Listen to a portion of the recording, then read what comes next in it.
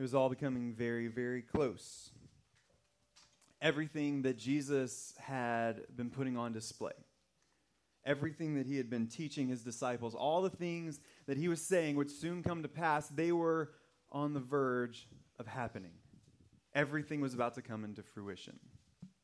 And so Jesus climbed on the back of a donkey and rode into the city of Jerusalem. And as he did, he was met with a spectacle. He was met with people lining the roads, and they were waving palm branches in the air. They were laying their clothing on the floor, and they were singing, Hosanna, or God save us. They were excited about this man who was showing himself to be someone different, someone unique, maybe even the Messiah that had been promised. He was finally coming into the city, and they were expecting the kingdom of God to come with him. And so he rides into the town, and he heads straight to the temple. And in the temple, Jesus finds merchants, treating the temple and treating the Passover holiday like some sort of spiritual Six Flags, but instead of charging $8 for a bottle of water, they jack up the prices on these sacrificial animals, charging people exorbitant amounts to be able to worship God in the house of God. And Jesus, filled with righteous anger, makes himself a whip, turns over tables, and runs the people out of the temple. What an entrance. You might even call it a triumphant entrance into this city and into what would become the last week of Jesus' life before he is put on trial, arrested, and then crucified, only to raise again 3 days later. And with that kind of entrance, of course, because his entire ministry, as we've seen through the book of Luke, has been marked by this, Jesus is met with opposition from the religious leaders inside the city. And that's where we're going to find ourselves today as we dive back into the book of Luke. And looking at Luke chapter 20, verses 1 through 19, we're going to see a conflict between Jesus and some of the religious leaders of his day. But we've seen those over the course of this entire study through Luke. We've seen numerous times where Jesus has come into conflict with people like this. But this one is different. This one is unique. And we're about to find out why. And so, from Luke chapter 20, verses 1 through 19. It says, one day, as Jesus was teaching the people in the temple and preaching the gospel, the chief priests and the scribes with the elders came up and said to him, "Tell us by what authority you do these things, or who it was that gave you this authority." And he answered them, "I also will ask you a question. Now tell me, was the baptism of John from heaven or from man?" And they discussed it with one another, saying, "If we say from heaven, he will say, 'Why did you not believe him?' But if we say from man, all the people will stone us to death, for they are convinced that John was a prophet." So they answered that they did not know where it came from. And Jesus said to them, "Neither will I tell you by what authority I do these things." And he began to tell the people this parable. A man planted a vineyard and let it out to tenants, and went into another country for a while. When the time came, he sent a servant to the tenants so that they would give him some of the fruit of the vineyard. But the tenants beat him and sent him away empty-handed. And he sent another servant, but they also beat and treated him shamefully and sent him away empty-handed. And he sent yet a third. This one also they wounded and cast out. Then the owner of the vineyard said, "What shall I do? I will send out my beloved son, and perhaps they will respect him." But when the tenants saw him, they said to themselves, "This is the heir. Let us kill him so that the inheritance may be ours." And they threw him out of the vineyard and killed him. What then will the owner of the vineyard do to them?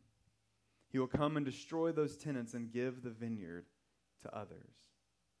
When they heard this, they said, "Surely not." But he looked directly at them and said, "What then is this that is written? The stone that the builders rejected has become the cornerstone. Everyone who falls on that stone will be broken to pieces, and when it falls on anyone, it will crush him." May God add his blessing and favor to the reading of his word. Thanks be to God for his word. Let's pray. Father God, we thank you and we praise you for your grace and for your mercy and your kindness that's new every morning. And God, we also thank you for who you are and what you've done for us through Christ. And God, as we see this very unique parable, as Jesus teaches about what looks to be his own defeat, God, help us to see your victory. Help us to understand the incredible plan that you had from the beginning to take victory from defeat and to take the keys to the kingdom, an inheritance beyond measure, and share it with those who didn't deserve it and who could never earn it. So teach us through your word this morning. Help us to know you more, help us to love you more, and help us to live as people who have been set free and given victory. And we ask all these things in the precious name of Jesus. Amen. When I was preparing for the sermon this week, I read an article about Prince Philip, who, as of a few years ago, retired from public life, from royal duty, at the age of 95. And in the middle of this article, it listed Prince Philip's entire title, which I would now like to share with you because I think it's wonderful. It says, His Royal Highness, I feel like I should read it in a different voice, but I'm not going to do that to you. His Royal Highness, the Prince Philip, Duke of Edinburgh, Earl of Merioneth, Baron Greenwich, Royal Knight of the most noble order of the Garter, Extra Knight, ooh, I like that, of the most ancient and most noble order of the Thistle, member of the Order of Merit, Grand Master, and first and principal Knight, Grand Cross of the most excellent order of the British Empire, Knight of the Order of Australia, additional member of the Order of New Zealand, extra companion of the Queen's Service Order, Royal Chief of the Order of Olagahu, extraordinary companion of the Order of Canada, extraordinary commander of the Order of Military Merit, Lord of Her Majesty's Most Honorable, with a U in the Honorable, Privy Council, Privy Councillor of the Queen's Privy Council of Canada, personal aide de camp to Her Majesty, Lord High Admiral of the United Kingdom. That is a most glorious title. The article suggested that it is possible that Prince Philip retired from royal office because after 75 years of royal duty, he was tired of writing his name, which is possible because that is a title with over 140 words in it. But throughout history, royalty has used these sort of titles and has given these sort of titles away because with each one of these titles and with each one of these distinctions, it carries weight and it carries authority. And so this really shuts down the possibility of ever asking Prince Philip, who do you think you are? Because mostly you just don't want him to tell you because it would take a very long time. But also he has so much weight and distinction with his name that whenever he did something, you knew the authority through which he did it. There's something very crippling about the question, who do you think you are, when you do not have as many names before or after your name as Prince Philip. Because when you do something or when you try to act on a certain level of authority and then somebody responds to you with that question, who do you think you are? Why do you think you have the ability to say this or do this or go to this place? You're not that person. You're not that man. You're not that woman. You don't have that power. It's a very sombering and sometimes belittling and condescending and crippling question. And it's the exact question that these chief priests and scribes ask Jesus. As Jesus is out teaching, they look at him and they say, who do you think you are? By whose authority are you preaching and are you teaching these things? Because there was a tradition in the rabbinical world for these teachers. You would always teach based on somebody else's authority.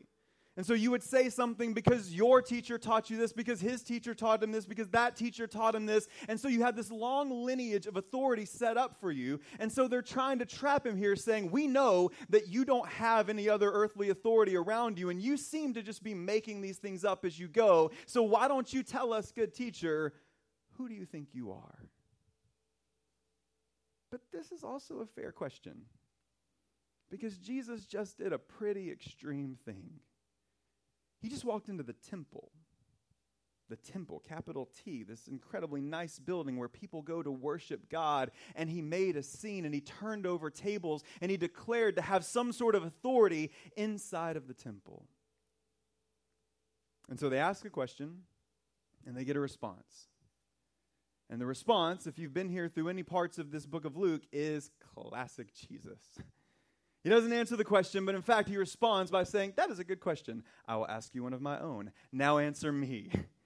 And it had to be so frustrating. And you would think that and I know this was 2,000 years ago, but there had to be some sort of chief priest or scribe or rabbinical social network where they would pass these things along and say, "Hey, listen, if you're thinking about trying to trap Jesus, I just want to give you a little advice. He does this thing where when you ask him a question, he asks you one back, and it's really difficult, and they're usually really deep questions, and it makes you look kind of dumb. So I would recommend going another route." But no, they try again. And so Jesus answers their question with a question. He says, "Tell me about the baptism of John. Was the baptism of John from heaven, or was it from man? Is it from God's authority, or is it from human authority?" And they break into a huddle, and I hope it was an actual huddle. I hope they huddled up, and they were talking to each other in secret in a nice little circle, and they said, "Hey, it's a tricky question. Because if we say that his authority came from heaven, then Jesus is going to look at us and say, well, you didn't like John either. Why didn't you pay attention to John? But if we say that his authority came from man, all of these people around us, they really like John, and they thought he was a prophet, and so they are going to have a really big problem if we say that." And so they turn around to Jesus and they said, I don't know. We don't know whose authority John baptized with. And so Jesus says, well, if you don't know where his authority came from, then I'm not going to tell you where mine comes from. And so it seems like he says nothing here. And yet, as Jesus is prone to do, in saying nothing, Jesus actually says everything. You see, in this moment, Jesus reveals the lack of knowledge that these supposed religious elite have. They don't understand the deeper things. They don't understand the things of heaven. They don't understand what Jesus is doing. And at the same time, he reveals how deeply he really does understand what he's saying. And also at the same time, he reveals the source of his authority. He says, if you don't know the source of John's baptism, if you don't know where John's baptism came, then you can't possibly know where my authority comes from, because they come from the same place.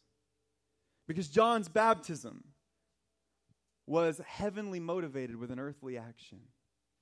It was an earthly action, a man-based action, but it came from God, and he was baptizing people in preparation for the Messiah to come. And so Jesus is saying that same authority with which John baptized is the authority that I am here now through the Holy Spirit of God doing the work of God. Because Jesus is all God and all man. He's given authority over the temple because, as the book of Hebrews teaches us, he is the new and he is the better temple who came from heaven to earth as God comes to meet with man, and he speaks the word of God through the power of God with the same authority that hung each and every star in the sky and told them where they should go. And these religious leaders that had heard about Jesus and now have heard Jesus and see Jesus, they can't see the scope of his authority. But they're starting to get some kind of an idea. And by revealing his own authority, he calls theirs into question. And because Jesus starts to question the authority of these people who have never had their authority questioned before, they have another huddle and they start to say, you know what? This guy's got to go. And so they set him up with the question, who do you think you are? And when Jesus gives the answer, they really don't like it. And then he moves to start to tell a parable. But I've told you before, I'm not a huge baseball fan. It's just, I don't know. Apparently the World Series game the other day went 18 innings. What sort of horrid thing is that? I can't watch anything for 18 innings. It was something like 3 or 4 in the morning. That is just rough. I can't do it. I like my games quick. I like my games short. I like games that score 140 points at a time. That's how I like it. But I do like some of the stories from baseball because it's been around for a long time. And one of those legends, one of those famous legends is about Babe Ruth, who apparently not only was the home run champion for however many years before Hank Aaron came and superseded him, was also responsible for pitching what some historians call the best World Series game ever, pitching 14 innings. Again, way too long, but he pitched 14 innings, only giving up 1 run, and won the game. But his most famous story, I think, and I don't know if it happened or not, but it sounds like a good story, is that one time he steps into the batter's box, and he takes his bat, and he points it down to center field. And then he hits a home run exactly where it went. Whew, that's a good story. Now, had old Babe got in the batter's box, pointed to center field, and then hit the ball right to the pitcher and ground it out, that story probably wouldn't have made it through the annals of history. But what would have been even more pathetic, and what an even stranger story would be if Babe got into the batter's box. I don't know if he's left-handed or right-handed. I'm assuming he was right-handed. It doesn't really matter for the story, but let's just say it is. He steps into the batter's box, stands by the plate, and predicts a and then strikes out. Nobody wants to predict their own strikeout, right? No one wants to predict a bad thing happening. It doesn't seem very majestic. It doesn't seem very awesome. It doesn't seem very royal. But that's exactly what Jesus seems to do here. Now, I love how he does it, because we've seen Jesus do this several times through the book of Luke. He talks to the religious leaders, and they ask their question, and he asks their question, and they get a little weird and squirrely, and then all of a sudden they find out they can't trap him or trick him. And then, and I hope he does this very demonstratively, but as he's talking to the religious leaders, once he's done with them, he then turns and starts talking to everybody else, and starts speaking away from the religious leaders and to the people to which he's been teaching and sharing the good news of the kingdom of God. And through that, he tells a parable, but one with a very unexpected meaning. Because this would be a good time to gloat. Jesus just shut down these chief priests and these scribes, these people that had all the answers to all the questions. They couldn't answer his question, and so he's just shown that he has an authority that they don't. And so he could turn around and say, see those guys? They're nothing. They think they have all the answers, but they have nothing. Let me tell you a story about the God who is bringing his kingdom into the world. And he could celebrate his victory and start to gloat, but he doesn't. In fact, he tells a story about a man who has a vineyard. And he lets it out to some other tenants, and then he goes away for a while. And then it's time to collect what he needs from his tenants. And he sends a servant. And they said, no thanks. And they beat the servant, and they sent him away. And he does it again, and they do it again. He does it again a third time, sending a third servant, and the response is the exact same. They beat the servant, and they send him home empty-handed. And finally, the owner of the vineyard says, I have a better idea. I'm going to send my own son to the vineyard, and maybe they'll respect him. Maybe they'll listen to him. But they didn't. They saw him as an opportunity to advance themselves and to steal this inheritance, and they killed the son of the vineyard. It's a story about defeat. And unlike some of his parables, Jesus is very clear with what the underlying meaning of this is. And for these religious leaders, they would understand exactly what Jesus is talking about, because he's saying, listen, the God that you claim to serve, he, over time, has sent multiple prophets into this world. Because he's given you this world to be caretakers of, and as priests and as religious leaders, it was your job to be good stewards of what God has given you and care for the people and love the people, and yet you didn't. And so God sent the prophets, and your fathers killed them. And he sent more, and your fathers killed them as well. And he sent more, and your fathers killed them as well, because they didn't want to hear what God had to say. And so now, in the fullness of his time, God decided to send forth his one and only Son. And I am right here in your midst. And maybe they'll respect him. Maybe they'll see him for who he really is. But they didn't. Much like the tenants in the story of the vineyard, they saw Jesus as an opportunity or someone standing in their way.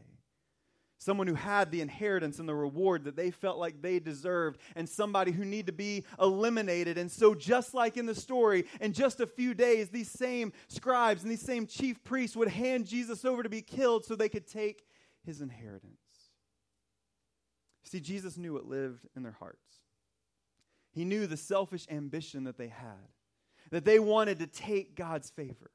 that they wanted to take their legacy, that they wanted to take the keys to the kingdom of God, and they wanted to remove Jesus from standing in their way because he was starting to rock the good thing they had going. And eventually they would. And so here Jesus tells a story predicting his loss, what appears to be God's loss, and a victory for his enemies. But of course the story isn't over, because he continues, and he says, "What then will the owner of the vineyard do to them?" You may have heard the phrase before that sometimes you have to lose the battle to win the war. But these scribes and these chief priests didn't realize that the war had actually already been won. Long before they had this interaction with Jesus, long before they hatched their plan to have Jesus arrested and killed, long before Jesus rode into Jerusalem, long before the foundations of the world, God had a plan through which he would bring in redemption and victory for his people. Because Jesus tells us in the story here that the owner of the vineyard is still around and he's not finished. And as Jesus would be laying in that tomb in just a few days, the enemies of God would feel as though they had solved their problem, that they had defeated their enemy, that they had taken the kingdom of God into their own hands. But Jesus says, then the owner of the vineyard comes. And it gets heavy. He says he will come and destroy those tenants and give their vineyard to others. And then they start to realize what Jesus is saying. He says the king of the vineyard, the God of the vineyard is going to come, and he's going to take away this victory that my enemies feel like they have, and he's going to destroy them and give the inheritance to somebody else. And these scribes and these chief priests look and they say, no. Surely not. That's not how this is going to happen. That's not how this is going to go. And I wonder in this moment what scared them most. If it was the prediction of destruction, or if it was the fact that God would take their inheritance and give it to someone else. Because there would shortly come a time when they would lay Jesus in a tomb. But their victory would soon be replaced by a more stinging defeat. Because as we see in Scripture, and as we're going to see as we continue through the book of Luke, that 3 days later, after Jesus was laid into the tomb, just as he predicted, that temple would be rebuilt. That the Son of God would be given new life, that the God of the vineyard would raise him back to life. And as Jesus says here in this passage, the stone that the builders rejected would become the cornerstone on which the entire kingdom of God is built. And through his resurrection, 3 days later, Jesus would rip the keys of the kingdom away from those who were religiously empowered and spiritually abusive, who used their position to lord over other people. He would take that inheritance away from them, and he would give it to the weak and the broken and the poor and the powerless, the people who could never afford it on their own. He would give it freely to any who would come. And the God of the vineyard would give his inheritance away. And so what first sounded like conceding defeat proved to be a declaration of victory, spoken by the Son of God, sealed with the authority of God. And we're taught in Scripture that his victory can become our victory. And in just a moment, we're going to see Hannah being baptized. And the picture of baptism is the picture of this story. Because baptism begins with what looks like defeat, with being laid back into the water, being buried into death. But that's not where it ends. Luckily for Hannah, that's not where the baptism starts. Because on the other side of that, we're lifted back out, and it shows the victory of Jesus, where what is once dead is made alive, and what was once sinful is made clean by the waters of baptism and by the blood of Christ, where we get to share in the victory that Jesus won for us, not only through his death, but through his resurrection as well. And so there is a message for all of us inside of this parable. The Bible teaches that all of us have sinned and fallen short of the glory of God, that all of us are dead, as the Bible says, in our sins and trespasses. But God loved the world so much that he was willing to give his one and only Son. Even though throughout the ages, God sent people to be his mouthpiece, God sent the prophets, and they were rejected, and they were brutalized, and they were sent out. God said, I love this world so much that I am not done with them, and I'm going to send my one and only Son into the world, and he is going to bear rejection, and he's going to bear that shame. He's even going to bear that death, so that through him and through what he does and what he accomplishes, many more can become my children, can become my sons and daughters, can become victorious, not only over death, but over sin, shame, and guilt. And so if you're here and you've never put your faith in Christ before, if you've never been through the waters of baptism before, then this is the message that we're about to see proclaimed through Hannah's baptism. That each and every one of us, even though we don't deserve anything from God, are loved by God, and he gave his one and only Son to do for us what we couldn't do on our own. And this salvation isn't something that we earn or something that we work for, something that we have to establish ourselves in, but something that we just receive as a gift from God. And so if you've never trusted and followed after Jesus, if you've never been through baptism, then please don't leave today without talking with me or one of our other elders or one of our community group leaders about what it means to be saved by the God who loves you that much. If you're here and you've trusted in Christ for salvation, and you've been through the waters of baptism, then that victory that Jesus won through his death and resurrection, that victory is yours. And we are called to not live like people who have been defeated, but to live like people who are victorious. In the midst of the good times and the bad, in the midst of successes and failures, we realize that no matter what comes through our life, Jesus has already won that victory for us. And so we should rejoice in all things. We should have a peace that surpasses all understanding. And we should be people who live the life of victory until one day our hope, our faith is made sight. And the God of the vineyard, who loved us enough to give his only Son for us, will hand us not only the keys to the kingdom of God, but the inheritance that belongs to Jesus that he now shares with us, and we will be with God forever. And if that's not a reason to celebrate and live in victory, I don't know what is. And so as we sing another song, as we pray more prayers, as we get ready to see Hannah go through the waters of baptism, and then as we leave here today, let's leave as people who are victorious, living lives as people who are victorious, and on our lips and in our hands and in our feet, everywhere that we go this week, declare the victory of Jesus.